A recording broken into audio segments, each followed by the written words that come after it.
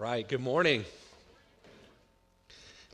My name is Vucurevich. I'm director of mission collectives and communities here at Redemption Tempe. It's good to be with you guys this morning. As you heard, we'll be in the book of Matthew, continuing our series on the Sermon on the Mount. And so if you need a Bible, go ahead and raise your hand, and one of our ushers will come up and get you guys a copy of God's Word. If you don't own a Bible, this is our gift to you. Feel free to take it home. We'd also like to invite you guys to start today in our True Story project. This is a project where, as a whole church, we're reading through the whole Bible over the course of a whole year. And we've been doing this for the last few months. We just started the book of Deuteronomy. And I don't know about you guys, but I'm really, really glad to be done with Numbers and Leviticus. So if you're not familiar with that project, there's a room in the back after the service. People would love to answer the questions. You can get a reading plan and join us. So what we keep saying is start today. And that's not only for new people, that's also for some of us who have fallen behind. Maybe I'm the only one. Start today. So as we've been going through this True Story project and reading lots of different verses, passages, there's strange things that have been going on in the story. It's refreshing to get back to a passage like this, right? Pretty straightforward. Ask and you'll receive, seek and you'll find, knock and the door will be open. But there's also a challenge as we think through this passage. For some of us who have been around church for a while, this is very familiar. We may have it memorized and not even realize that we have it memorized. And so what do we do with these familiar passages that aren't strange and obscure and talking about sacrifices and like snakes in the desert and some of these other things we've been reading about? And I was reminded after the 9, I was talking to a guy who told me this really cool illustration from Tim Keller of, these things like we know, but we don't know. Right? Like Tina and Warren and I were talking about how it seems like we're saying the same thing every week here, like God is the Father and the Father is good. And maybe there's a reason that we need to keep hearing this. And so Tim Keller talks about, remember the old vending machines? Not like the new ones where you can just swipe the card and the robotic, like everything works well, but like the old ones where you would put the quarter in and you could hear it like clink, clink, clink, clink, clink, and it might get stuck. And what Keller says is, sometimes that's like the gospel in us. We hear it and we know it, but it kind of gets stuck between our brains and our hearts. So Keller, I love it. He says sometimes you got to like bang on the side of the vending machine. And I don't know about you guys, but sometimes I need that. Like I know that we should be asking the Father, but sometimes I need a couple kicks on the side of my vending machine to get that message down into my heart. And so that's the goal for today. Will you guys pray with me before we dive in? God, thank you for today. Thank you for time together. Thank you that you are a good Father. Thank you that you care about us. You invite us to ask you and for the things that we need and that we want, that you invite us to seek after you, and you tell us to knock, and you're faithful. And you will respond. Thank you that you love us. Help us to believe that more. We pray all these things in your name, Lord. Amen. So I like this passage. It's a nice, fun passage. It almost kind of feels like a Hallmark card at times. And when Ricardo gave me the preaching schedule, I was like, sweet, there's been some challenging ones. If you guys were with us in Judges, we've preached through some hard things. And so I was excited for this. And, this will be a nice kind of passage to walk with you guys through. And then I started to read through it and pray through it and do some studying. And I realized that God was starting to bring some things up in my own heart. And it stems back to something really, really good and beautiful and true that happened in my childhood. It was a very formative event. Maybe some of you guys can relate to it. It's called the Karate Kid. And not, like, if you're younger and when I say Karate Kid, you think of Jackie Chan, like, I'll pray for you. That's not what we're talking about this morning. We're talking about, like, the original Daniel LaRusso Karate Kid, Pat Morita, right? You guys remember this, Mr. Miyagi. And Mr. Miyagi taught us all a lesson. He taught us that we could do whatever we put our minds to. If we practiced, if we painted the fence, if we waxed the car, we could do whatever we put our minds to. And we heard these stories. If you're an 80s baby, maybe a 90s baby too, you heard these stories growing up, right? I heard the story of Michael Jordan, who was cut from his high school basketball team And he practiced, and he worked hard, and he was successful, and then he made Space Jam, and everything was awesome, right? And we're told this over and over. You can do it. You can do whatever you put your mind to. You just got to practice. You got to work hard, and you can do it. You pull yourself up by your bootstraps. We don't need anyone. We're self-sufficient. This is like in the fabric of who we are as a people. We can figure these things out. There's no obstacle we can't overcome. And we believe these things. And we work towards these things, and these things shape how we view life. And then trouble comes. Life happens. And we realize we can't really do it all. We don't have every answer. But we've been taught if we just really hard, if we work really hard, if we grit our teeth and bear it, we can figure it out. And so there's this tension that happens, this rub of, okay, so do I work hard? But then here it says to ask God. But then earlier it said God already knows what we need before we ask him, but I'm supposed to ask him anyways. And it can be confusing. What do we do? How do we navigate these waters? So this is what we're going to walk through today. This is what we're going to think through, because I don't know about you guys, but as I start to reflect on this, I realize that I say I trust God. I say I know God's promises are good, that he's faithful to his promises, but functionally, if I'm honest with myself, I trust the weatherman more than I trust God. I trust like the expert picks for fantasy football. I feel like they're more reliable than the promises that God makes to me throughout Scripture. And that's tough because we have to come to terms with how we view God. And this is what we've been talking through week after week throughout this Sermon on the Mount. Ricardo started with Jesus' words of the Beatitudes. Guys, this is what it looks like to be a citizen of the kingdom. It's not necessarily what our culture esteems, but it's peacemakers. It's those who are meek. It's those who hunger and thirst for righteousness. And it's not just creating a distinct people for the purpose of having a bunch of weirdos that do things differently, but we're reminded that we're called to be salt and light, that we are the city on the hill whose light shines out into the darkness, and it's attractive and invitational and welcoming. We're called to be the salt, the preservative in a decaying world. That where we are as citizens in God's kingdom, that we're pushing against the effects of the fall, the brokenness that we all feel, the frustration, the pain, the hurt, the sin that we've all experienced. And Jesus goes through and he reshapes how we view the law. The law is no longer a list of burdens that we have to shoulder, but rather this is a way that we can understand the depth of relationship that comes with the Father. Jesus introduces this concept of Father. He tells us to pray to our Father. We don't need to worry about doing our good deeds for others to see because our Father sees us. And we've talked about, if you guys have been with us, you've heard this. This was new language back then. For us, it's common. We go to church expecting to hear God referred to as Father. And so Jesus, over the last few weeks, has been saying some things about the Father. He says, you guys feel worry and you're really anxious. It's because you think you're God, but you're not. Your Father is God. You don't need to worry. We may feel like it's our job to judge other people. Jesus says, don't worry. That's not in your job description. You're not the judge.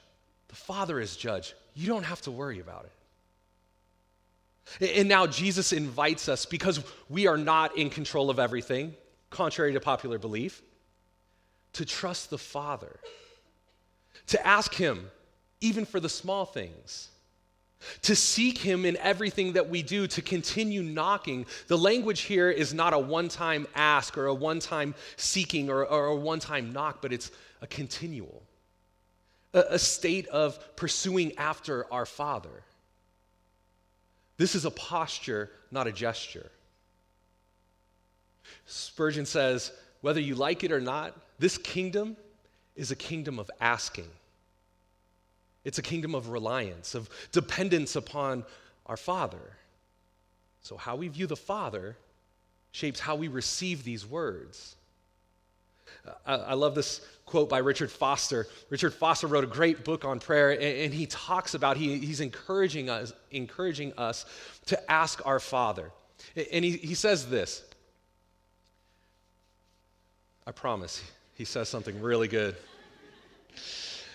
He says, but here we must see the Abba heart of God. Abba was a word for daddy, so think the most intimate language you could use with a father. But here we must see the Abba, the daddy heart of God. In one important sense, nothing is more important to him than the anxiety we feel over the surgery we must face tomorrow, and the exasperation we feel today over our child's irresponsibility, and the desperation we feel over the plight of our aging parents. These are matters of great magnitude to him because they are matters of great magnitude to us.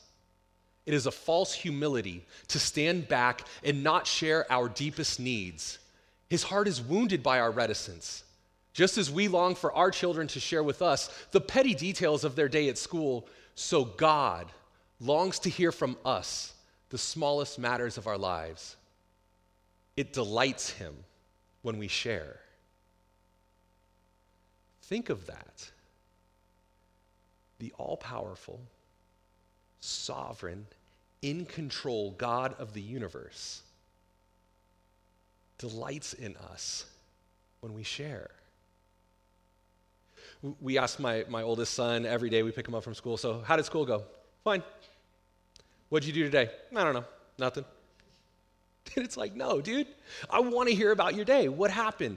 Did anything good happen? Did anything funny happen? And then he'll start to share these small details. And it's fun. It's fun to hear the world through his eyes. I appreciate that he allows me to come into his world. How much more God with us? We'll get there. So, Jesus is telling us that we should be asking continually, we should be seeking continually, we should be knocking continually, and that everyone who asks receives. Everyone who seeks finds. For everyone who knocks, it will be opened. He goes on in this very Jesus-like style of drawing illustrations from what I would imagine are things around him. So a couple weeks ago, we talked about don't worry because God provides, and Jesus is like, yeah, look, like these birds, right? There's these little birds. They're flying around. They don't have a bank account. God still feeds them. And check out those flowers over there. Not even Solomon, the wealthiest person you could imagine, was dressed like them, and all they do is grow. And so Jesus uses this next illustration to describe how the Father wants to bless us. And so he says this. He says, or which of you, if his son asks him for bread, will give him a stone? Or if he asks for a fish, we'll give him a serpent? He's saying, think about even the interactions between parents and children. When the child says they're hungry, the father's going to give them food. He's not going to give them a snake. In the book of Luke, how this is recorded is if the child asks for a fish, the father's not going to give him a scorpion. This resonates with us in Arizona as some of us have many scorpions at our house. And this is true. We know this. If you guys are parents in the room, you're probably like me and you're already making mental note of what your kids are asking for Christmas. What are the things that they're interested in? How can I bless them? Because we like to see our kids filled with joy. We like to see them excited. Now, I'm going to use this illustration, and it may offend people. It's offended people as I've used it in the past, unknowingly. This is just my perspective. This is not the stance of Redemption Church. Okay? I don't really like Disneyland. You should see, I wish you guys were up here so you could see the faces. People are like, get him off the stage. So we were in a group of people, and one of somebody that I used to know got married, and he and his wife for their honeymoon went to Disneyland. Now, if you guys went to Disneyland, I'm sorry, that's great for you. I'm not making fun of you. But for me, I don't know, I'm not 10. So I wanted to go to a grown-up place for my honeymoon, and I just thought it was weird. And so I'm telling this group of people, right, oh my gosh, can you believe this? And they were like, oh, We went to Disneyland on our honeymoon and every anniversary since then. I'm like, oh, I'm so sorry to have upset you and offended you.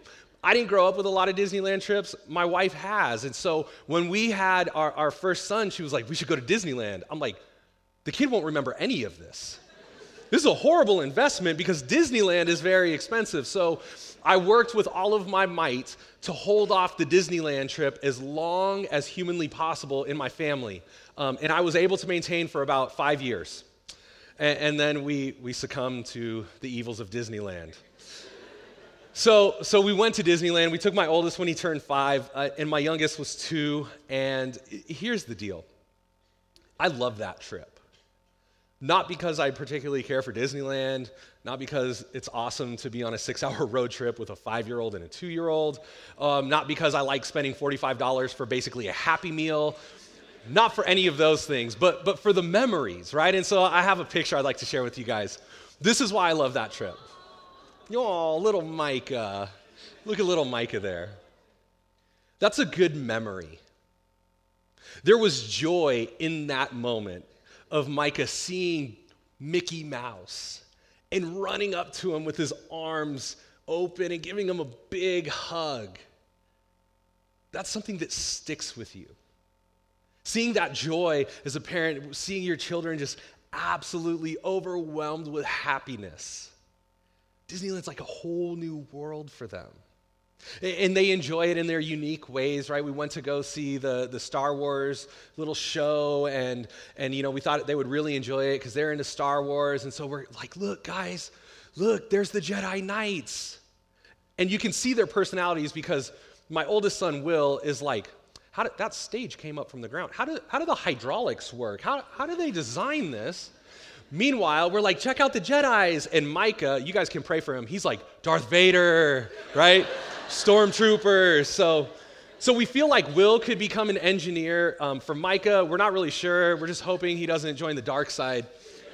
So we cling to pictures like this. Jesus picks up on this theme, right? He understands that as parents, we like to give our kids good things. He says, if you guys like to do that, imagine your father. If you guys who are trying to be good parents like to give good things to your children, imagine how your father, who's not just a good parent, but who is good, he is goodness, wants to give you good things. Imagine the ways that you as loving parents are trying to communicate your love to your children. How much more the Father, who is love, is trying to communicate that love to us. Our Father's good. He loves us. He's trying to give us good things. And at times we need these reminders. I remember I went to a Bible college in Canada and learned a lot about the Bible, learned all these really interesting kind of bits of Bible and theology and what the historical church thought and believed. And there comes this point where you realize, like, well, these people thought this, and these people thought that, and those things seem to contradict, and what about this, and this Greek word, and, well, for a long time the church thought this, but then it changed, and it started to feel overwhelming, and there were times that I was like, man, I'm going to go into student debt to just have more questions about my faith than I went in here with? This seems strange. And I met with one of our resident directors. He was an older gentleman, had a ton of wisdom. And we sat down, and I was talking to him about my frustrations and confusions and what am I doing and why am I here and I can't make sense of anything. And he said, let me tell you what I know. He said, I know God is good. I know that he's in control. And I know those things because I spend time with him. You need to figure out what you know. That was a great challenge because I think so often we can get caught up in the other stuff. What about this? And what about that? And this theology. And oh my goodness, there's an election happening. God is good. God is in control. And we know this by spending time with him. We can think of, each one of us can think of those things that we've prayed for. Those things that at one time you were passionately on your knees praying for, and now you're like, thank you, Jesus, that you did not answer that prayer. My life would be a wreck. my life would be out of control right now.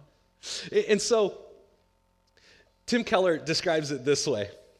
He says, in short, God will either give us what we ask or give us what we would have asked if we knew everything he knew. This point was driven home in my house on Wednesday morning. My youngest son, Micah, the Darth Vader fan, it's in every ounce of his character. He even wakes up early, right? The kid is a villain, I'm telling you. So it's like, just kidding. People know my kid, and they're like, no. He wakes up at 5:45 in the morning, right? Talk about the dark side. And I take him out front, hopefully in time that he doesn't wake up his mom and his brother. And he says, I'm hungry. So, okay, what would you like for breakfast? He says, I want a lollipop. Like, dude, it's 5:45 in the morning. There's no way you're getting a lollipop. It's like, I want a lollipop, right? He starts to get a little bit louder. Like, you're not going to get a lollipop. We have cereal or waffles. I want a lollipop. And it starts to escalate. If you guys have been around a 2-year-old, you understand this scenario. It escalates to the point where he throws himself on the floor. He's like kicking, screaming, throwing his arms around. I want a lollipop. I want a lollipop. He doesn't understand what he's asking for.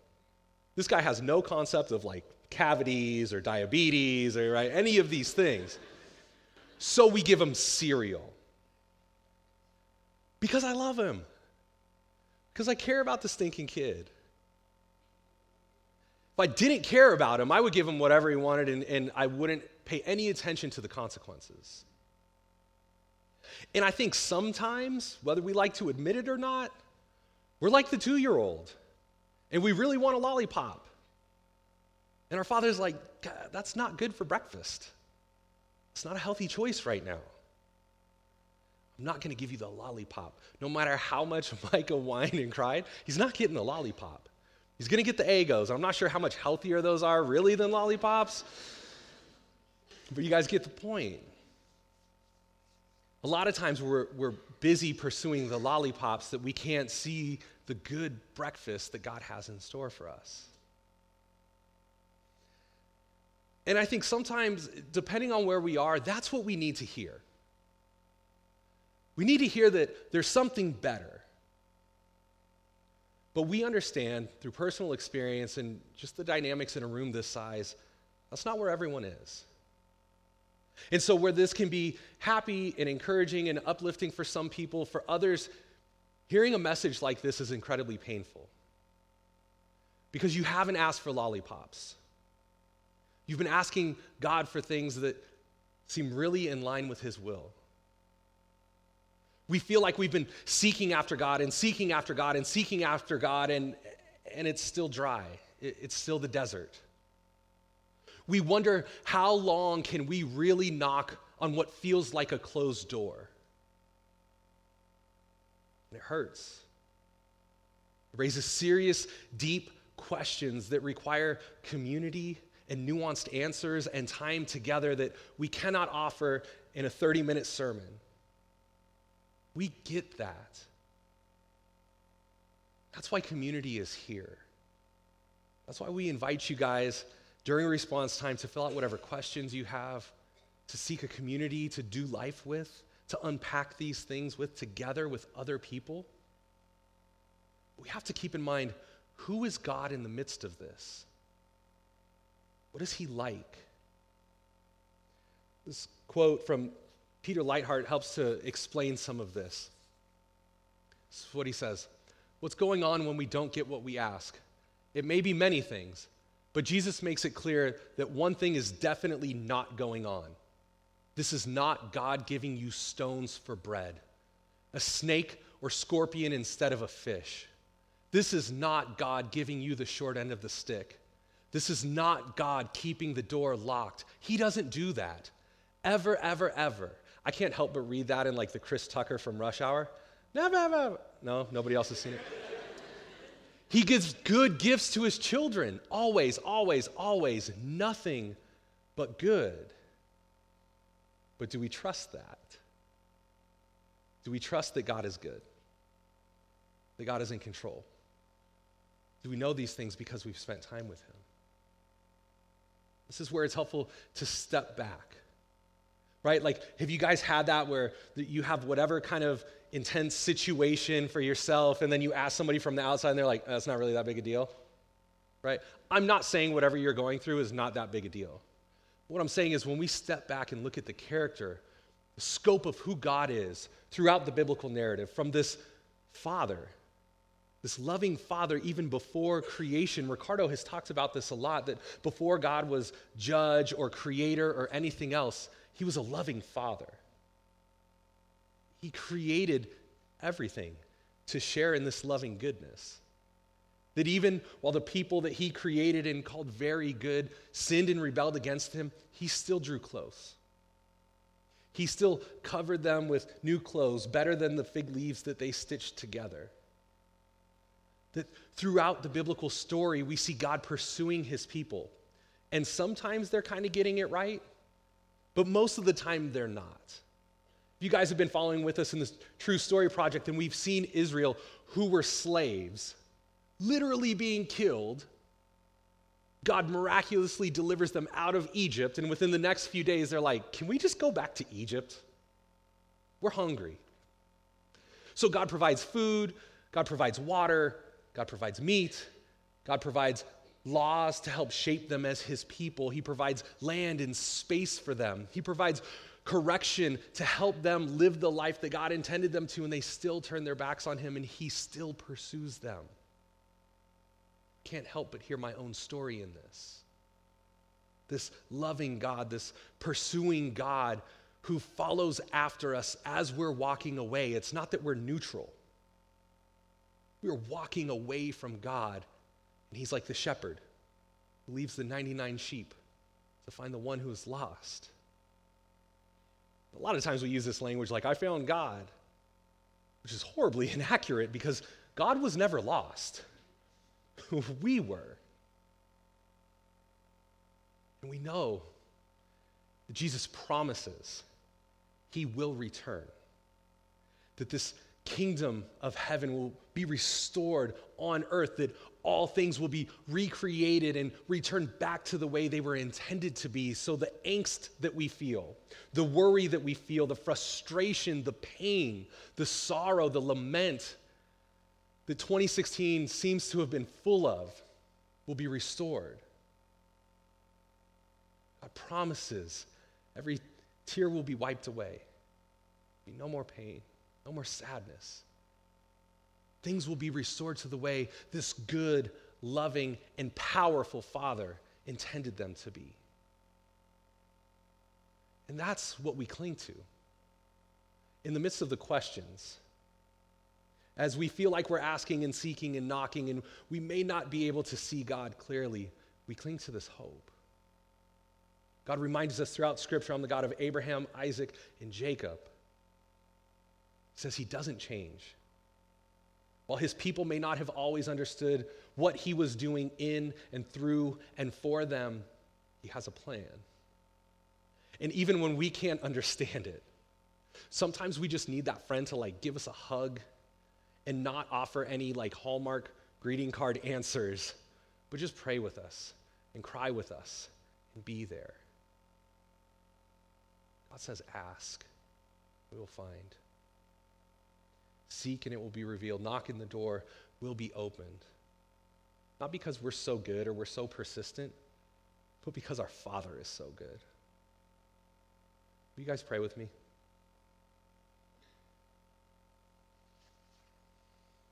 God, we thank you. We thank you for your word. We thank you for your Spirit that opens our eyes to your truth. We thank you that even in the midst of difficulties, when you do seem distant, when you do seem confusing and even untrustworthy, we thank you that you are our rock, that you are our refuge, that you are our stronghold in times of trouble. We thank you that you no longer call us servants, but you call us friends. We thank you that you adopt us as sons and daughters into your family, and that there's nothing we could ever do to become more of a son or daughter, or nothing we could ever do to become less of a son or daughter. We thank you that you love us because you love us. Help us to trust that. We thank you for the guidance of the man in Scripture that prays, Lord, I believe, help my unbelief. God, we believe. We pray that you would soften those hard areas in our hearts and our lives that still struggle with unbelief. We thank you for the grace that you do that. We love you, Jesus. Help us to love you more. We pray these things in your name. Amen.